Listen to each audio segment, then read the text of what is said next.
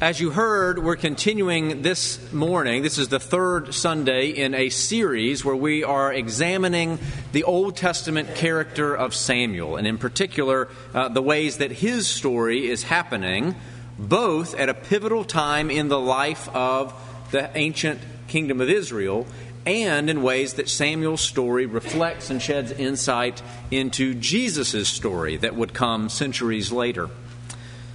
Last week we heard about Samuel's call to ministry when he was a young man sleeping at night in the temple.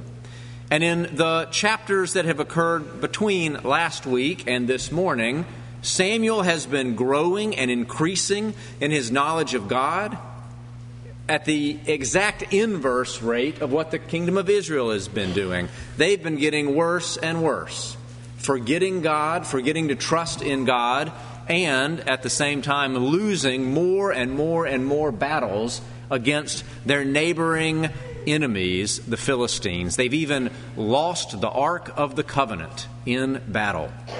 And so then our story picks up today. All of Israel from Dan to Beersheba knew that Samuel was a trustworthy prophet of the Lord. Then Samuel said to all the house of Israel, "If you are returning to the Lord with all your heart, then put away the foreign gods from among you.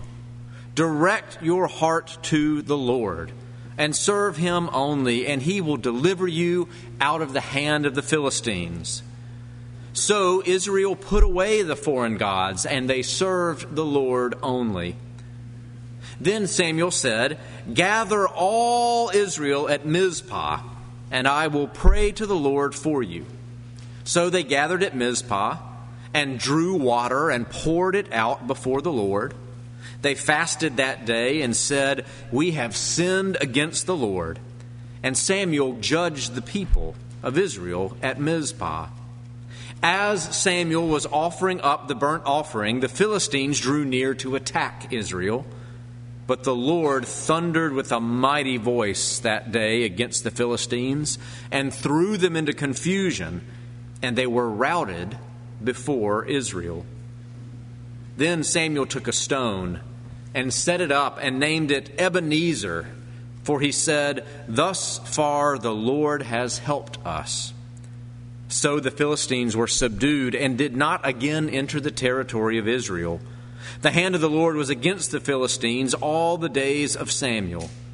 The towns that the Philistines had taken from Israel were restored to Israel, from Ekron to Gath, and Israel recovered their territory from the hands of the Philistines.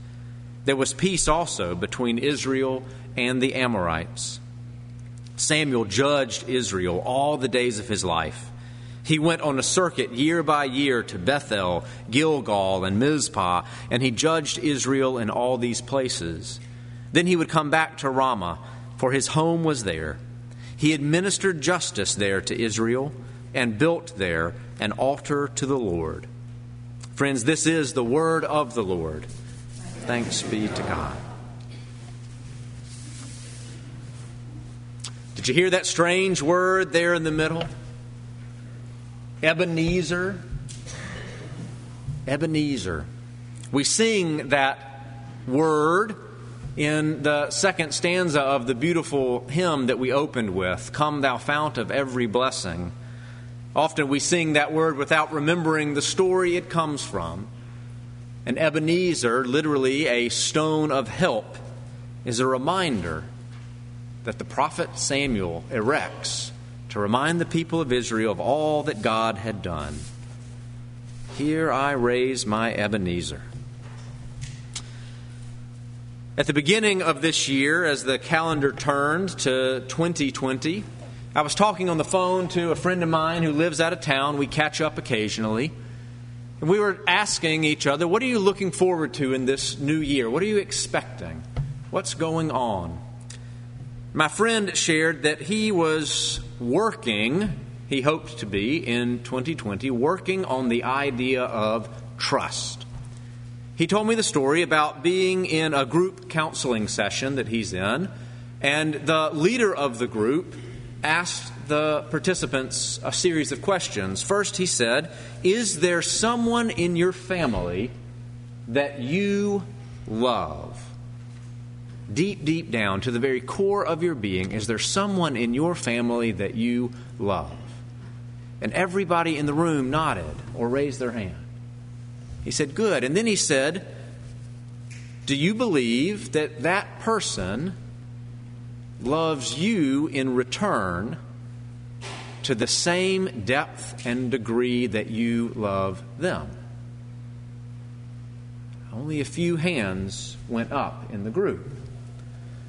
The person was talking, the leader of this counseling session was talking to the group about how hard it is to receive love to the same degree that we give love. Because we know internally, we know how much we love someone. We don't have to prove it to ourselves. But we don't know the depth of their love for us. We can't see it and feel it the same way as we can our own internal feelings.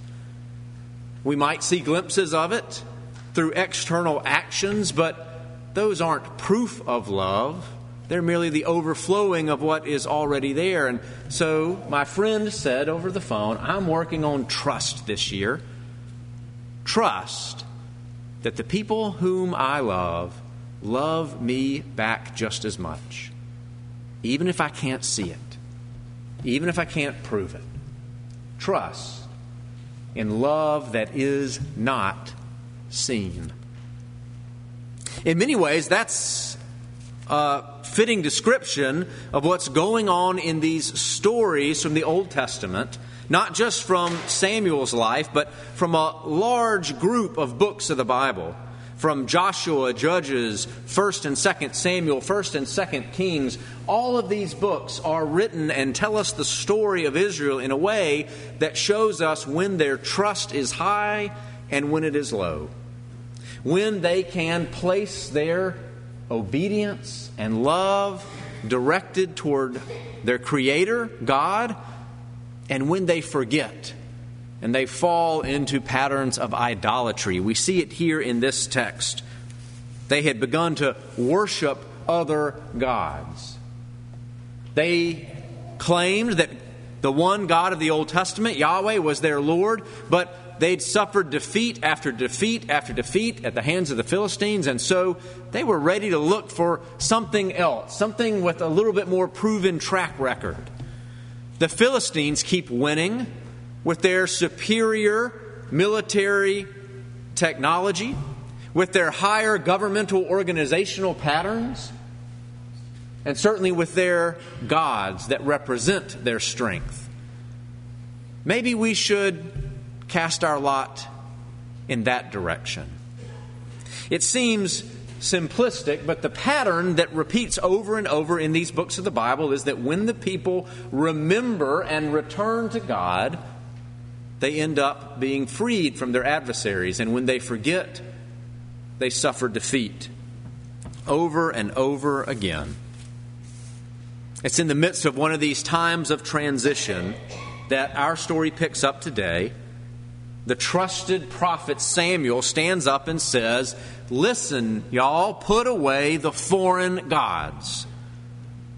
It's not just about putting away statues or changing the name of what God you pray to. No, putting away foreign gods, refusing to participate in idolatry, means stop trusting in the military systems of the Philistines. Stop putting your faith in the patterns of these Canaanite opponents. Remember who you really are. Trust in the God who fights for you, the God who freed you from slavery, the God who led you, who brought you to this promised land. Put away the foreign gods means remember who you really are as well. Samuel says, direct your heart to God.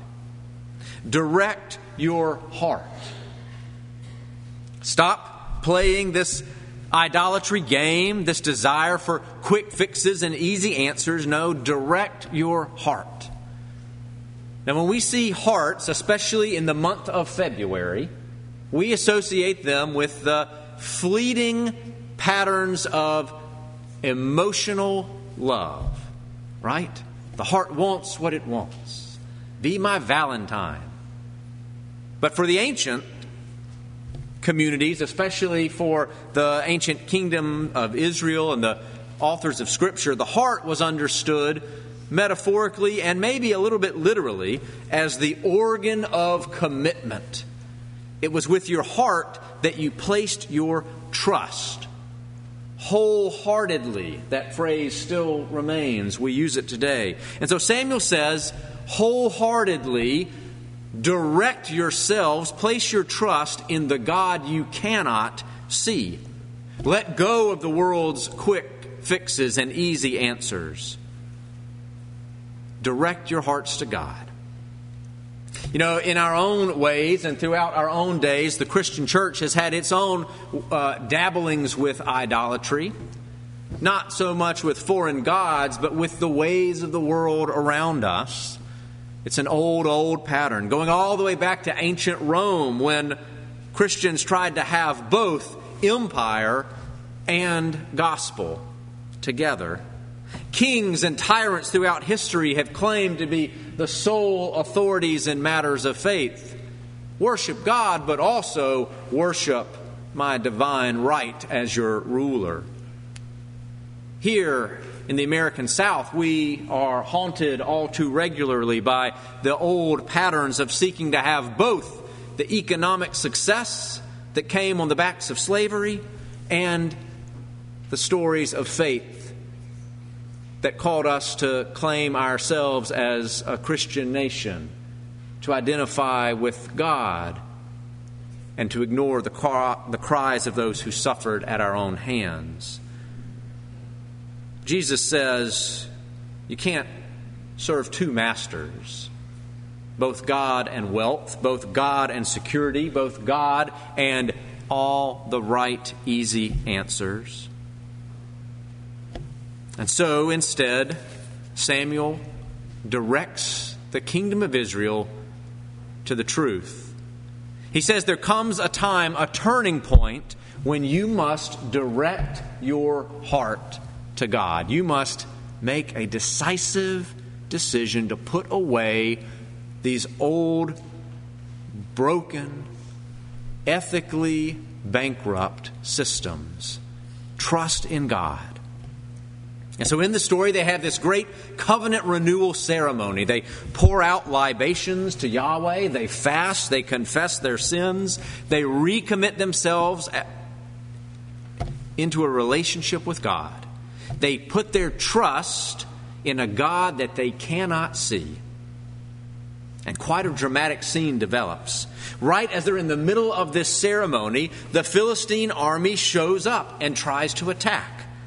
But there's a loud crash of thunder, and the people of the Philistines are scattered in confusion.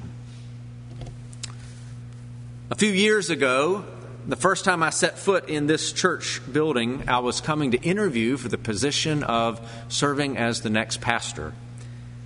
The pastor nominating committee, the great group that you elected, was meeting. We were in the conference room. I was sweating bullets. And then, in the middle of something I was saying, there was a loud clash of thunder. You know how it sounds, especially in this part of town. We're a little bit higher. Somehow the thunder seems a little bit louder. Loud crash of thunder. All the lights in the building go off. And now I'm really sweating. God crashes thunder onto the attack of the Philistines. And notice the words here. It doesn't say that Israel was victorious. It doesn't say Samuel led them to win their battle. It uses indirect language. It just says the Philistines were routed before them. This is God's victory in the midst of this renewal ceremony.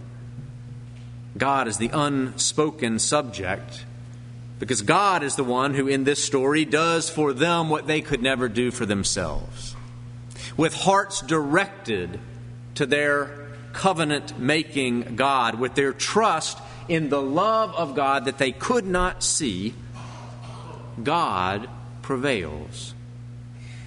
Notice the people didn't pray to win their military campaign. They didn't pray that they would conquer. They didn't pray for worldly success. No, in this covenant renewal ceremony, they confessed their sins. They prayed for forgiveness. They prayed for a new beginning. And that's what God gave them. God acted decisively to transform the situation and did what they could not do for themselves. For this is the way that God works in Scripture. God brings about newness of life, freedom from bondage. This is not a story about the victory of the winners. No, it's about the deliverance of the losers, those lost in their own sin, just as we find ourselves so often. And in response, Samuel sets up a great stone monument. An Ebenezer, the word means stone of help.